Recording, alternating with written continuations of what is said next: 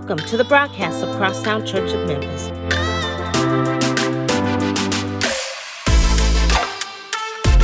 We are a church that is Christ-centered, diversity-driven, and community-committed.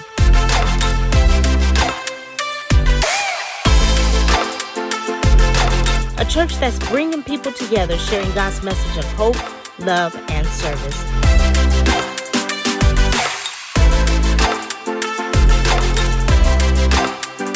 We seek to love God, love people, and serve the city.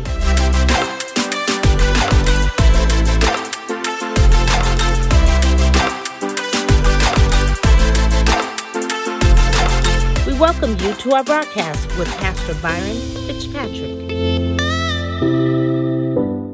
And so we are looking at God's word and we're examining it to make sure that we have a better understanding and appreciation for it. Our text scripture that's been driving us comes from the book of Hebrews, chapter 4 and verse 12. It says, "For the word of God is alive and powerful. It is sharper than the sharpest two-edged sword, cutting between soul and spirit, between joint and marrow, it exposes our inner thoughts and our desires." The Apostle Paul, he's reminding us that this is not just a good book. This is not a story of tales. It's not fairy tales. It's not just entertainment, but this book is alive and it is powerful. It has the power to transform lives. I am a living witness of that. It was this book that transformed my life. When I really got to a place where I felt like, okay, it's time for me to grow up and time for me to be a man. It's time for me to begin to take my life serious and find out the purpose and the meaning for my life other than just living from day to day, doing this and that. I turned to the book itself. I turned to the book and I began to read it. I began to study it. And when I did, it actually transformed my life. So I'm a living witness that what the Apostle Paul is saying. This book is alive and it is powerful. Last week, we talked about the history of the Bible and the sacrifices that so many people paid for us to have the access to the Bible that we have today. There used to be a time where people didn't have the access. It wasn't as accessible as it is today. People were trying to suppress it throughout history. They've continued to try to suppress it throughout history. Even today, there's an attempt to suppress it. Some of you guys remember last week, I believe it was, there was a Supreme Court ruling done on because there was a case brought against a coach, a high school football coach, where he was banned from praying on the field. And it went all the way to the United States Supreme Court, and the Supreme Court ruled in his favor, said the schools cannot stop him from standing on the field or kneeling on the field after a game or before a game, not during the game, but before or after the game. They can't stop him from praying. And so that was his freedom of religion, one of the foundations of this country. And so even today, they try to suppress the Bible in schools and suppress the Bible in the workplaces. And I remember one time I used to work for the state of Iowa and I got reprimanded because during my break, I was sitting and reading my Bible. And they told me that I could not have my Bible out and open in the workplace like that. I said, you mean to tell me, this is the honest God truth. I said, you mean to tell me, there was one guy, he had a couple of cubicles kind of close to mine.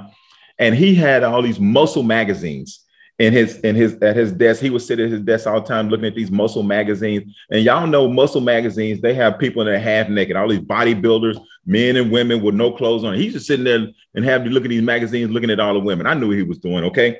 I said, you mean to tell me that dude can sit over there and he got a stack of muscle magazines with half naked women over there in his desk. And he sit there and look at them all the time. And y'all be looking at them. And I can't sit here and read my Bible. I said, y'all crazy. Get out of my face.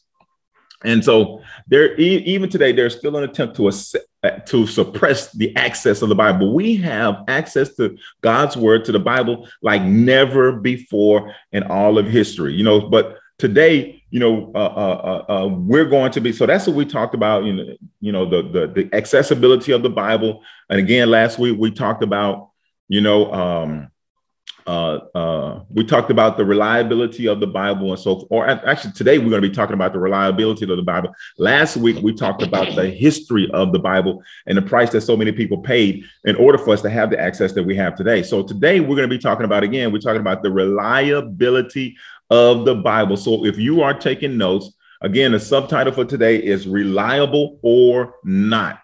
One of the reasons that a lot of people don't read or study the Bible is because they don't think it's really reliable. especially today, because it's been translated so many times over and over again in so many different languages and so many different forms and whatever. People have a hard time trying to figure out, man, which one is reliable. And so many people don't read it and so many people don't study it because they really don't know how reliable it is. So let's do a poll. Let's do a poll here today. All of you, I want you to go into your chats. Okay, go into your chat section here. We're going to do a poll. All right. How reliable do you think the Bible is from 1 to 10? And I'm going to come back to that later on throughout the message or throughout service today. I'm going to come back to it. Okay. And we're going to look at some of the answers that you guys gave. So 1 to 10, 1 being, the worst, 10 being the best. I want you to rate how reliable do you think the Bible is? All right. And be honest about it. Okay. So put that in there, 1 to 10, 1 being the worst, 10 being, the best, how reliable you think it is. All right. So here's the thing I want us to understand about reliability. If something is reliable, okay, and maybe what I'm about to say now might influence how you rate the Bible, its reliability. And that is something or someone is reliable if it or they are consistently good in quality or performance. All right, I'm going to say that one more time. Something or someone that is consistently reliable or consistently good in their quality and their performance. So when you think about the Bible, how consistent is it in being good in your life or lives of others? How consistent is it being, the quality and the performance of the Bible good? All right. Here's another thing about reliability. If something or someone is reliable, that means it is trustworthy. So how trustworthy do you think the Bible is in your life? Amen. So again, rate that from 1 to 10, how reliable you think the Bible is. All right.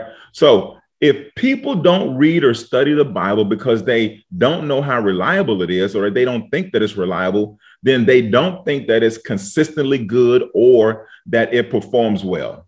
They don't think that is trustworthy. They don't think that it really works. They think that it's a good book, but they don't really know that it actually works. They don't know if they can trust that it actually works, or they don't know that they can trust that the translation of it is good. They don't really know that they can trust the translation of it or whatever. Okay. So before I dig too deep into this part right here, what I want to do is I want us to take a look at scripture. Our scripture for today. Our scripture for today is coming from the book, for those of you that are taking notes, coming from the book, 2 Timothy chapter 3 and verse 16. 2 Timothy chapter 3 and verse 16. And it says this. It says, all scripture is inspired by God and is useful to teach us what is true and to help us to realize what is wrong in our lives. It corrects us when we're wrong and teaches us to do what is right. God uses it to prepare and equip his people to do what? To do every good work. God uses his word. He uses the Bible to prepare us and to equip us for every good work. It says in the beginning, in the beginning there, it says all scripture is what? Inspired by God. It's not written by God. I talked about this a couple of weeks ago. A lot of people say that they don't read the Bible because it was written by man. Well, what book wasn't written by man? Every single book that we have and that has existed was written by man. There's only one thing that history records that was actually written by God, and that's the 10 Commandments on them stone plates in the side of Mount Sinai that he carved out and he gave to Moses. That's the only record in all of human history of anything ever been written by God or by anyone else. Okay, well, they got those crop things that be out there that they say aliens been writing in the ground and stuff like that. Y'all seen that? Crop circles and stuff like that. So maybe that's something else other than man that's been written, but none of that has actually been proven yet. Okay. But here's the deal. All scripture is inspired by God. Man writes them. Man writes everything that we read. And all scripture is inspired by God and is useful to teach us what is true and to help us to realize what's wrong in our lives. It corrects us when we're wrong and teaches us to teaches us to do what's right. God uses it to prepare and equip his people to do every good work. Yeah. You know, my favorite Bibles, there's two favorite Bibles that I like to use. And those two favorite Bibles that I like to use, the first one is the New Living Translation, and the second one is the King James Version. I have to say that the King James Version is probably my number one Bible. It's probably number one on my list. But the one that I use to study with the most is the New Living Translation. So let me put it down. King James is my favorite, but the New Living Translation is the one that I use to study with. All right. What I do with those two Bibles is I cross-reference them. So I study with the New Living Translation. But if there's something in there, what I would do is I would look at, like I told you guys a couple of weeks ago, when it comes to, understanding God's word or trusting God's word. God, we're very smart. We're very intelligent people. We know when something's wrong. We know when 1 + 1 don't equals 2. You know, we're not stupid people. OK, so when we read something, we see something, we're like, wait a minute, that don't quite make sense. Then that pushes us. It should push us to do what? Further studying, further investigation, further deep and digger. So digging deeper. So what I do is I study with the New Living Translation, but then I use the King James Version to cross-reference it. And if they're not matching up in some type of way, then I'll go look in other places too, to try to confirm or to refute what I'm reading in one or the other of those Bibles. Okay. So I'm going to give you guys some facts about the Bible real quickly. Give you some facts about the Bible. So this is a Did You Know segment. Every now and then in our service, I haven't done one in a long time. I need to start back doing those. But I do these Did You Know segments. So today, here's a Did You Know segment. Give you some facts about the Bible. The Bible is the best-selling book in all of history. I think most of us probably know that already, or don't have a hard time believing it. But it is still standing today, the best-selling book in all of history. Here's something else about the Bible. It is the most shoplifted book in all of history as well. Go figure. It's the best-selling book in all of history, but it's also the most shoplifted book in all of history. Go figure that. Wow. It's actually 66 different books wrapped up into one. 66 different books all combined together into one book, which we call, quote unquote, the Holy Bible, right? It would take the average person 77 hours to read it in one sitting. 77 hours. How many days is that? That's 4 days? 77. Yeah, I think that's like 4 days. So in one whole sitting, that means nonstop, 77 hours. OK, it's written by all sorts of different people, not just written by one people, but it's written by all different sorts of people, It was written by politicians. It was written by farmers, written by shepherds, written by poor people, musicians, poets, and even tax collectors. These are just a few of the type of different people that the Bible was written by. The Bible was also written from all different sorts of places. The Bible was written by Moses when he was in the wilderness. It was written by Jeremiah when he was in a dungeon, locked up in a prison. It was written by Luke while he was traveling, by Paul while he was in prison. You know, several people wrote while they was in prison, locked up for doing what? Doing God's work. And they began to write. That's where we get something. It was written by John while he was in exile, kicked out of Israel. And he wrote, all right, all different sorts of people, all different places, different situations. It was written from 13 different countries. Different Bibles, different books in the Bible, different pieces of the Bible is written from 13 different countries and 3 different continents. The different continents that all these countries combined were on: Asia, Africa, and Europe. Different ones in different places during their travels or whatever like that. They were writing. Asia, Africa, and Europe is the 3 continents that it was written on. It was written in 3 different languages. I told you guys before that it was written in the Hebrew and the Greek. It was also written in Aramaic. All right. So Hebrew, Greek, and Aramaic. In other words, the oldest understanding, the oldest recording, teachings, and so forth. These are the 3 languages that they were written in. It was also written over a span of 1,500 years. All right.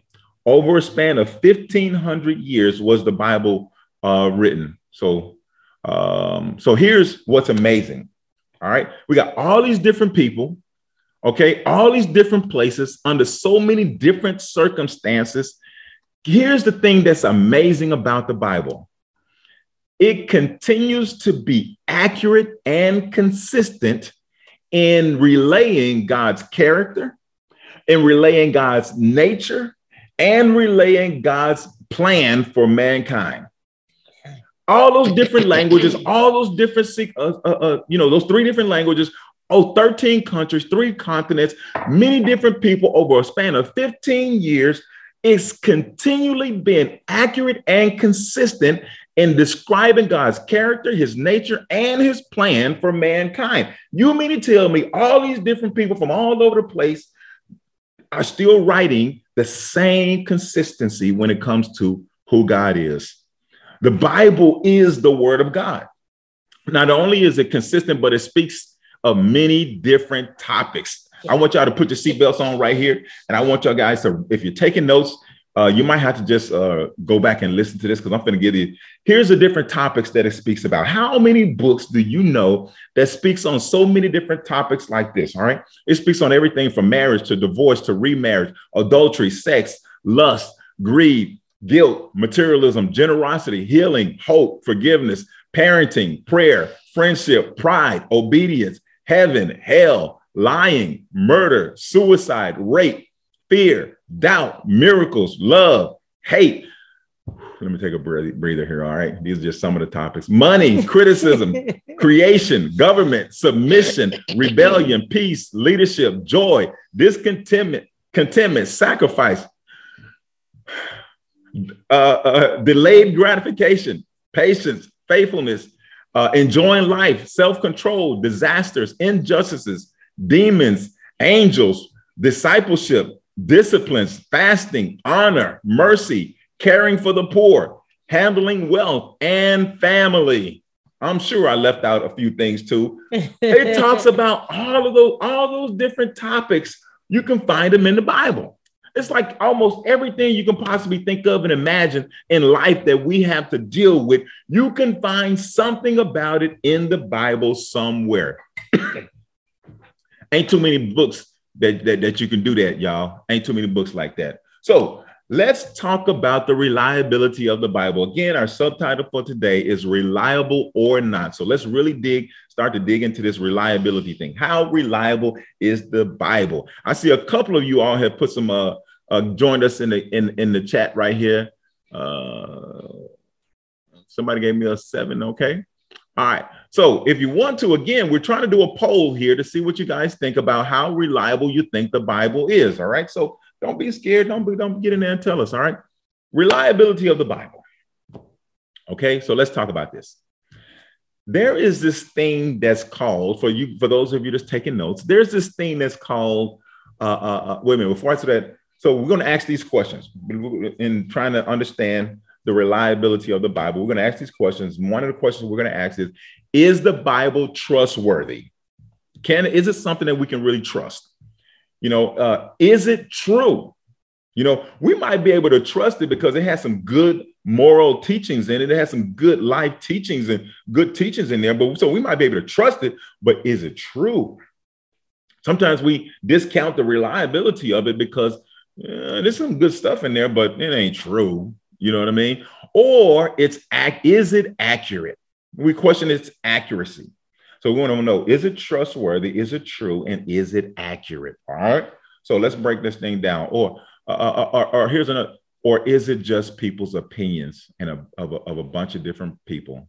It's just a bunch of opinions of a bunch of different people. Okay. All right. So there's this thing called a bibliographical test. I can't, Margaret, how you pronounce that word? Say that for me. I think it's called bibliography.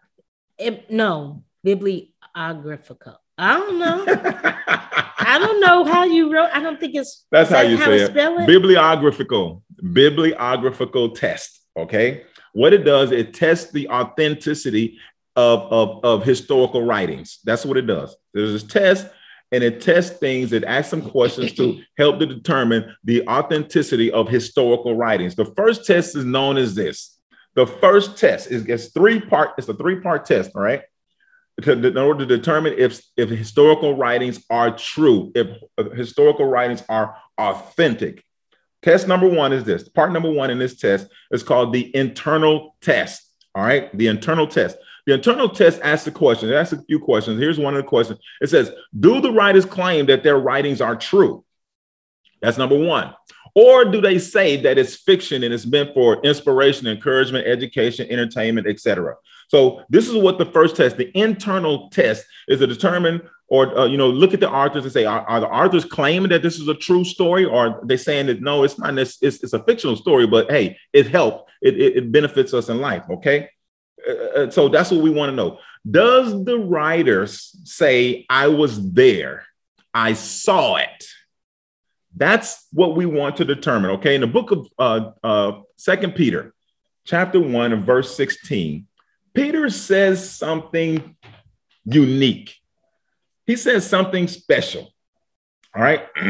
This is, I don't have people say they got a bunch of, they got favorite scriptures and what have you. I don't have, I haven't determined yet, say that what's my favorite scripture, but I got some scriptures that I really like.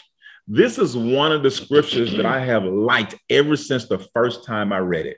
All right. I like it. I don't know where I rank it at, but I like it. Okay. 2 Peter chapter 1, verse 16 says this. Peter says, for we were not making up clever stories when we told you about the powerful coming of the Lord Jesus Christ. We saw his majestic splendor with our own eyes. Peter is saying, he said, I was there. I saw this with my own eyes. I spent time with the man. I broke bread with the man. I was right there when he went with him, when he walked on water. He said, he called me. I walked on water with him. He said, I was there. He said, I chopped the man's ear off and I saw Jesus pick it back up and put it back on. It was healed just like it never been chopped off before. Peter said, I was there. I was there when he turned the water into wine. I saw it with my own eyes. I took them jugs and I began to pour some in some glasses and give it to people and spread it around. I was there when he turned the 2 fish into 5 loaves. I saw it. I helped pass out bread and fish. He said, I was there. This is not clever stories. This is not clever. He said, I was there. I saw his power. I experienced his power firsthand with my own eyes. He said, I even participated. I participated. Peter is saying, this is true. This is not fictional. The things that I'm writing down to you, the things that I am telling you are not secondhand information. These are first-hand account. One thing that we know about the writings of the Bible is that they have been recorded and proven to be real people, not just fictional characters. Peter, Matthew, John, Luke, Jesus Christ, Abraham. Let's start with Abraham. Abraham has proven to be a true person. Isaac, Jacob,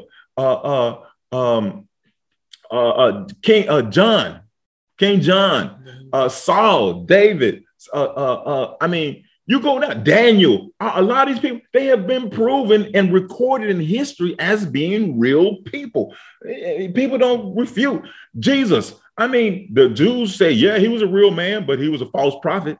The Muslim says, yeah, he was a man. He was a real man. And guess what? The Muslims regard Jesus as probably the best prophet ever. Not Muhammad. They call Muhammad the last prophet, not the best. They regard Jesus as being the best prophet ever. That's why they hold his Mary in such high regards. There's more writings about Mary in the Bible than there is about Jesus. And in the Quran, there's more writings about Mary in the Quran than there is about Jesus and about Muhammad. Okay, they don't refute Jesus too much. Okay, now, you got a whole bunch of non-believers that do. Okay, but it's been recorded in history that a lot of these people in the Bible are true people. They were real people. Okay, the New Testament was written between 47 and 95 AD. Okay. That's when the New Testament was written, not the Old Testament, but the New Testament. It was written between 40 something. So that was 47 years after the birth of Christ. Jesus died when he was, 33 years old?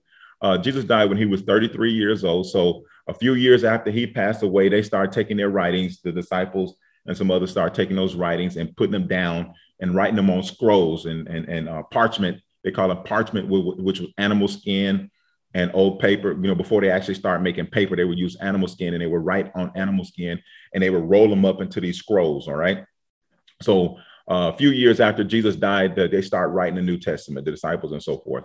So there were plenty of firsthand accounts. There were plenty of firsthand generation Christians, first generation Christians that wrote this, began to write the New Testament. All these people around firsthand. But here's the thing. So they can account for what Peter was saying. This is firsthand information, guys. We're not telling you clever stories. This stuff is true. We saw it with our own eyes. None of them, nobody really refuted it. I mean, people might have said, they didn't accept it. You know what I'm saying? They didn't accept certain things, but they wasn't refuting that it was true or not true in the sense of, Jesus wasn't, there's no such person as Jesus. Yeah, it was. The earthquake didn't happen when they crucified him on the cross. Yeah, it did. Yeah, it was like, yeah, it sure did. When they hung that man on the cross, yeah, the whole sky went dark. I mean, but they try to say, some people might try to say, oh, that was because it was just a freak of nature, the thing that just happened, So my point is that a lot of these accounts in the New Testament, the people don't discount them and say that never happened. They just may discount it in the sense that say that didn't have nothing to do with Jesus. That was just a freak of nature or something like that. Okay. All right. But they didn't. So here's the deal. So we want to conclude when it comes to the first test, which is the internal test, that the Bible passes the internal test. We have record account of people who were there. People have firsthand experience. They saw this with their own eyes. They even participated in some of these things that went on when it comes to the life of Jesus, the New Testament and so forth. So it passes the Bible passes the internal test. Number one. So second part of this test, the bibliographical test, is called the external test. All right. The external test, it asks the question, what does the outside evidence say about the Bible?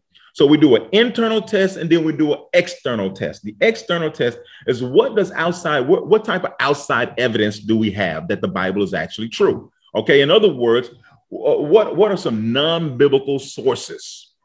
Let's get away from all these Christian folks. Let's look at other sources. What do other sources say about the Bible? Okay. Do they confirm the biblical stories, or do they say that they really weren't true? This stuff didn't happen. This stuff is not true. Well, first off, we know that beyond a shadow of a doubt that historically the reality of Jesus has well been established. Okay. We already know that. So let's not even make an argument into that. Okay. Just about every religion confirms Jesus Christ. You look at all the religions on the earth, just about every single one of them confirms Jesus as being a real person. Okay. In fact, all sorts of non-biblical writings have confirmed Jesus as being a real person, non-biblical ones. Okay. Roman writers, Greek writers, Jewish writers, Muslim writers all confirm the life of Jesus Christ. Not only that, a first century historian, his name was Josephus, he wrote about Jesus Christ. He wrote about John the Baptist. He wrote about James, and he wrote about many other ones in the New Testament. These are non-biblical writings that Josephus was writing about. Okay, so now let's talk about archaeology. We're looking at some outside. So we have some non-biblical sources, some non-biblical writings, some non-biblical books that confirm the lives of Jesus Christ and others in the New Testament. So let's look at archaeology. Okay, this is something that people have used for so many years to try to prove or disprove the reality of the Bible. All right, it's archaeology. That's how they prove that dinosaurs existed. They dig them up. Archaeology, they just digging up stuff in the ground and try to find some evidence of proof of this or that. All right, dinosaurs. They say dinosaurs are real. Why? Because they found bones. Okay, historical cities are real because historical civilizations. I remember I went to Honduras and I went to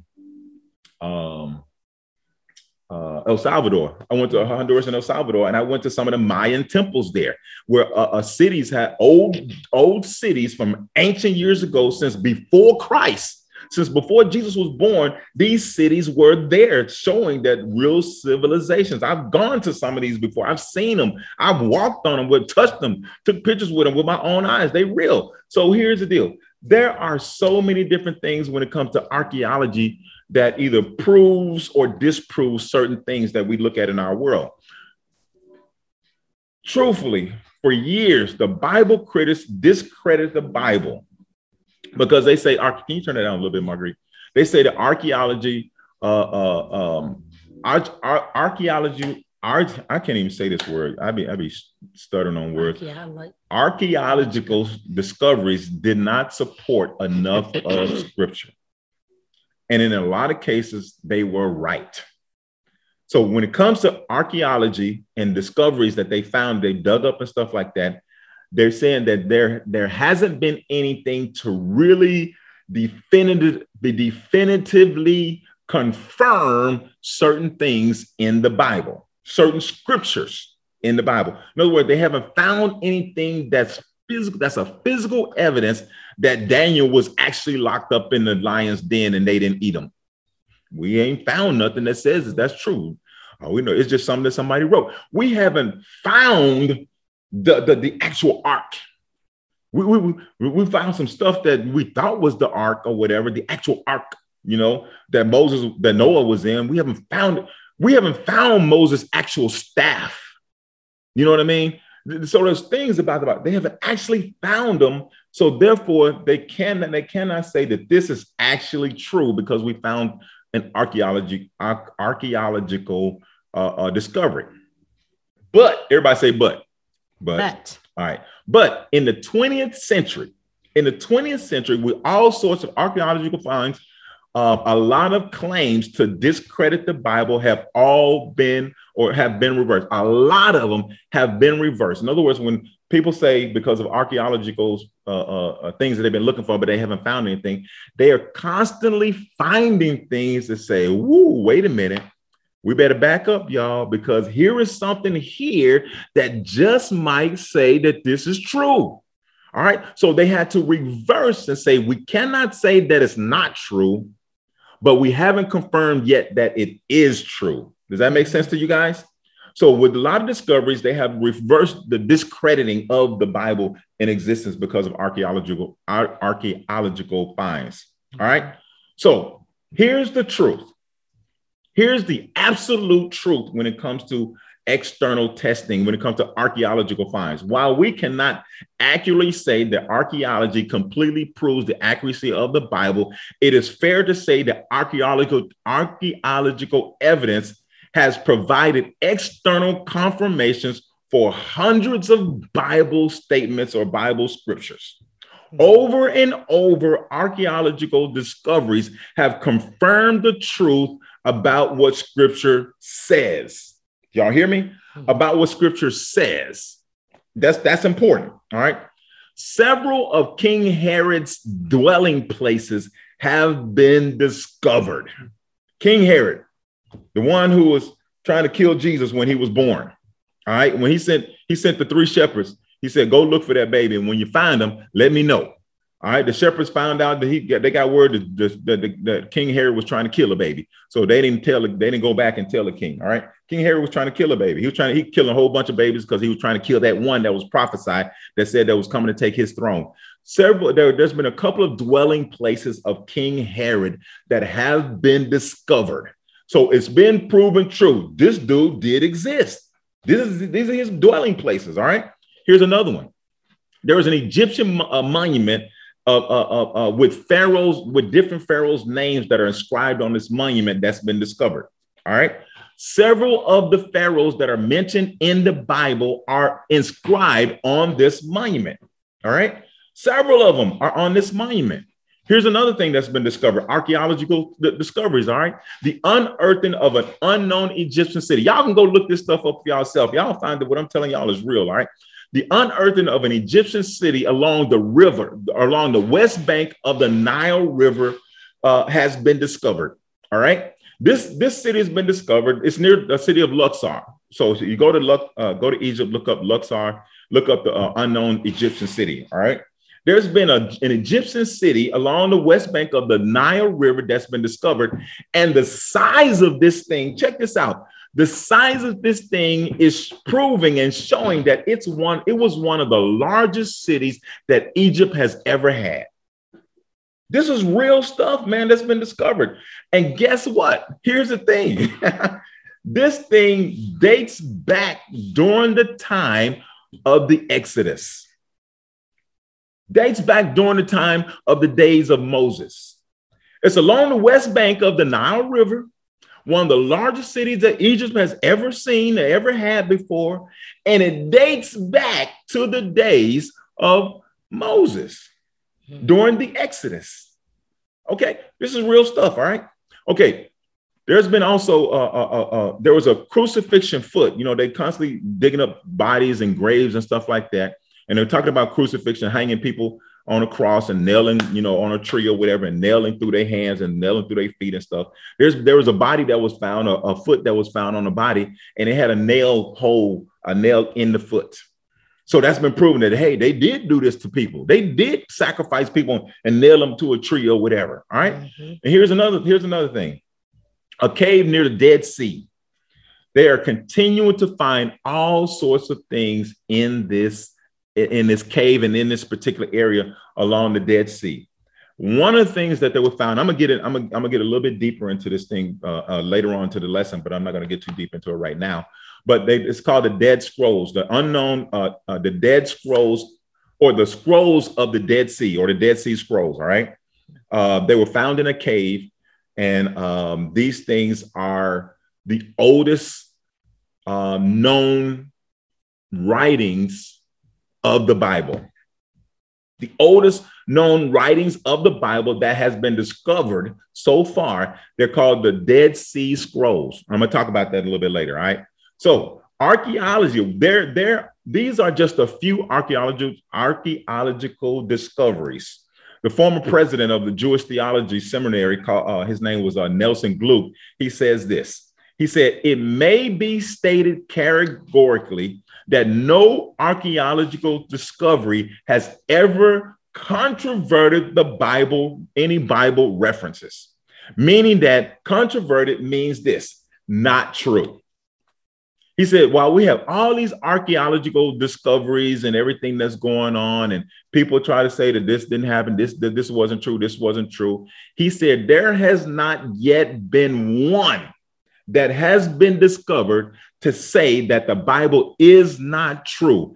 In fact, all of them that have been discovered have proven to say that we can no longer say that the Bible is not true, that we have to have openness to say that this is true. Y'all got me? Follow me on this, all right? So until then, the Bible continues to pass the external test. All right, looking at my time, I'm gonna try to wrap up real fast. I may not get through this entire lesson, but I'm gonna try. Okay. So the third part of the bibliographical test. All right, the bibliographical test. All right, is this. It is the bibliographical test. Now we're gonna look at the bibliographic test. In other words, this is the last test, the third part of the test. All right. This test seeks to find out how well the original documents have been translated today. This is where most people today have a problem. This is where most people slip up. This is where most people's reliability of the Bible begins to falter. Okay. And that is how well it's actually been translated.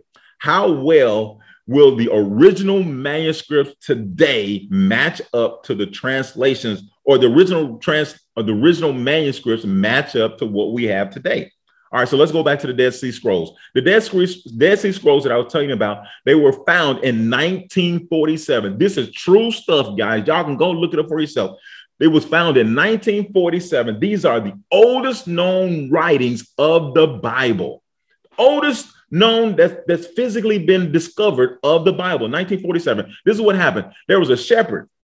He was in a cave, Well, I'm not getting ahead of myself. Okay. All right. Okay. Let me come back to that. I'm gonna come back to that. So the Dead Sea Scrolls, oldest known actual writings of the Bible, discovered in 1947. There has been many other scripts that's discovered in this. So they found, I believe it was like 4 or 5. They found like 4 or 5 scrolls in this cave. Then they went back and they started discovering more. They found some more, right? But all of these have been segments of the Bible. They're not the full Bible that we have today, the 66 books of the Bible. They've been segments of the Bible, okay? And these scrolls are, I think most of these scrolls are Old Testament scrolls, I believe. I'll come back to that anyway. Yes. The oldest, most complete Bible discovered, 66 books of the Bible. The oldest, most complete Bible discovered today and still exists today is an Ethiopian Bible that dates back to 494 AD, 494 years after the birth of Jesus Christ. There is a complete Bible, 66 books of the Bible that exists today. All right. And it was actually in a town in Africa.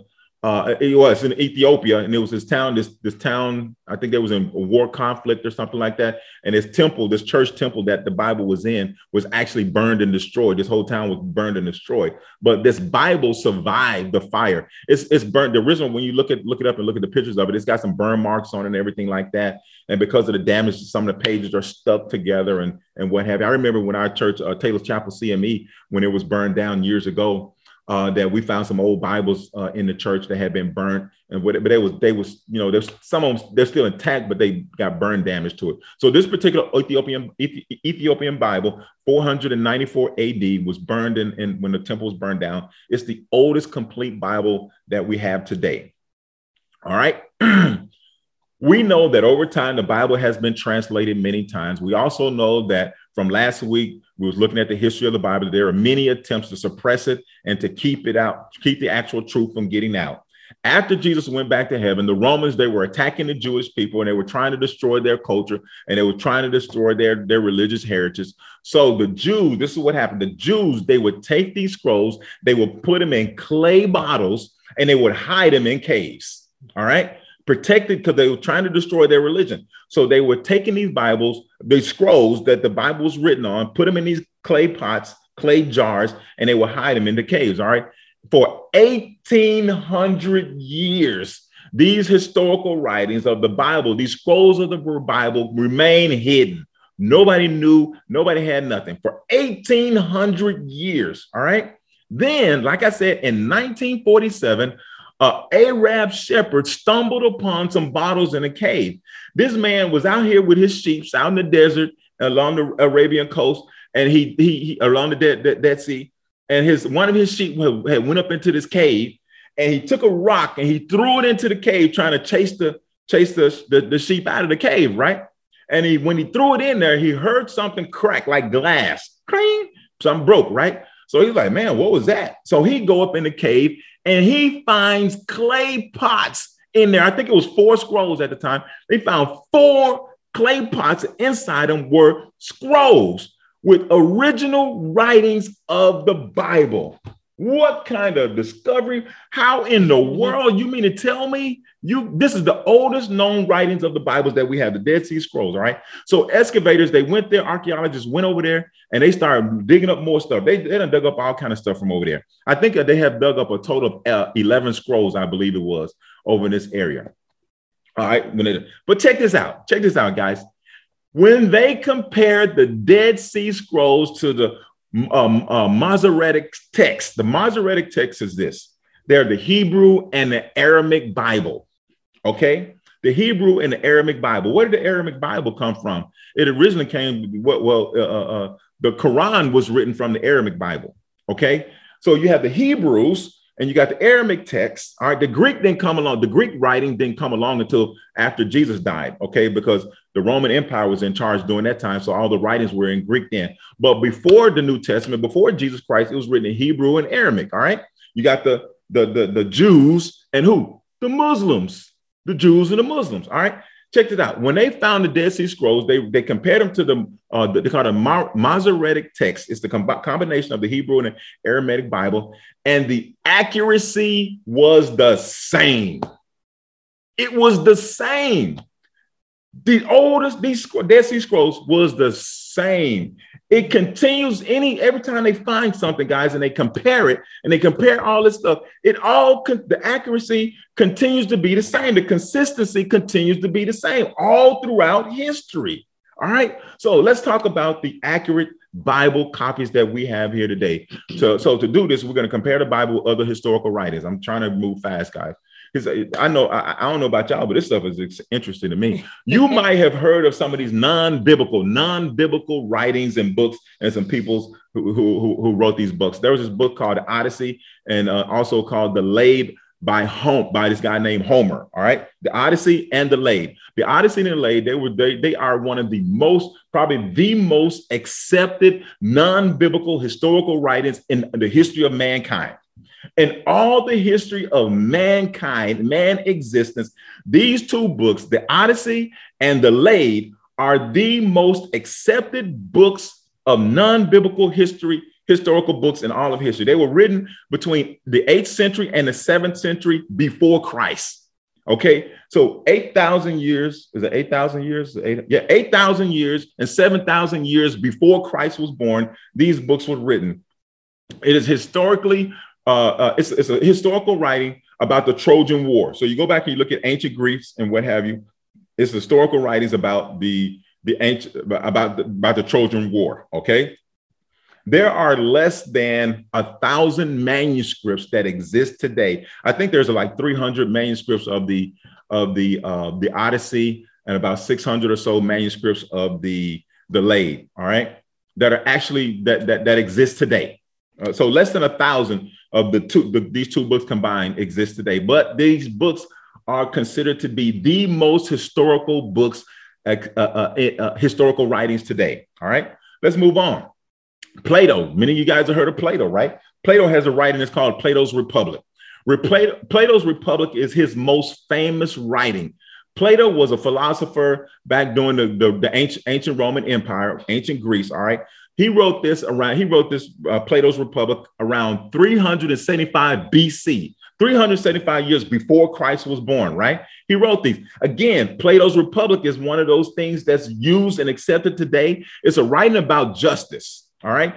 His writing, Plato's Republic, is used in most justice systems around the world today as like the template of determining justice. It's about the just man and the unjust man, all right? A lot of justice systems are based off of this man's writing, Plato's Republic, 375 years before Christ was even born. All right. There are about 275 copies of this that exist today. All right. 275 copies. Aristotle. You ever heard of Aristotle? I'm getting some history on y'all guys today. Aristotle, from the ancient Greece, ancient Greece times again. All right. Aristotle, he was a student of Plato. They both lived during the same time. Aristotle was Plato's student. About 5 manuscripts of his writings exist today. About 5 of them exist today. Okay, Julius Caesar. You guys ever heard of Julius Caesar? All right. There are about 9 manuscripts that account for his existence. There are about 9 manuscripts today that account for his existence that says, okay, Julius Caesar, this is who he was. He was real. Everything else was just translated copies that people wrote and everything like that. But about 9 manuscripts said that he was a real man or whatever. Okay, that he was existing. So all of these non-biblical historical people and their writings have been accepted as true. Are there any one of these people that I just mentioned that you say wasn't true? Julius Caesar, Aristotle, Plato, Homer, and his writings, they've all been proven to be true people. All of these people lived before Jesus Christ. Before Jesus Christ. All right, check this out. Julius Caesar died only 56 years before Jesus was born. Wow. Julius Caesar died 56 years before Jesus Christ was born, and nobody says that Julius Caesar was not real. Nobody does. Nobody says that Plato was what, 300 some years before Jesus. Nobody said that he wasn't real. Okay, so virtually no one disputes the existence of none of these men. No one really disputes their writings. Everybody accepts them as true. Civilizations have been built off of the writings of these men. Full civilization, even the United States of America. All right? Not one of them has a complete original manuscript of their writings that exist today. Not one of them. Only a couple of them got some pieces. Most of their writings are recordings. Most of their writings and their recordings are from the accounts of other people. The Dead Sea Scrolls date back to the 3rd century BC, 3,000 years before Christ. The Dead Sea Scrolls, they say between the 3rd and the 1st century BC. So between 3,000 and 1,000 years before Jesus Christ was born, the Dead Sea Scrolls date back that far. This was before Julius Caesar. Okay, this is before Plato. This is before Aristotle. Y'all following me? Y'all follow me on here? But people want to say, oh, that Bible ain't true. But we got evidence that the Dead Sea Scrolls outdate them. When you compare that against any other historical writings, the Bible, without question, passes the bibliographic test. So that means all three, this whole test, internal test, external test, the bibliographic test, it passes all of them to be true. The Bible is true. One thing that amazes me about the Old Testament is how prophecy has predicted what will happen in the New Testament. When you look at the Old Testament, those scrolls and some of the things that's on those scrolls and the writings, everything, every time they compared, throughout time, compare scriptures and stuff, the accuracy also continues to show the same, continues to be the same. It's dated all the way back. It's the oldest. It's older than Plato stuff, older than Aristotle stuff, older than Homer stuff, older than Julius Caesar stuff, and it's still proven. It's consistent, man. I'm telling you, the Old Testament prophecies have proven itself to come true. It's been like, dang, man, this stuff really did happen, man. The Isaiah prophecies, Isaiah, Micah, Jeremiah, Hosea, they all prophesied about the coming of Jesus Christ. And according to firsthand accounts from people like Matthew, Mark, Luke, John, Peter, and Paul, Jesus was a real person. In our history, almost every religion in the world confirmed Jesus was a real person. The Old Testament, this stuff was prophesied thousands of years before Jesus was even born. And can't nobody really refute it. When it comes to the church, I believe that there's one thing that could potentially make the most impact in bringing about real change in people's life. I'm going to say that statement one more time. This is what I'm closing on, guys.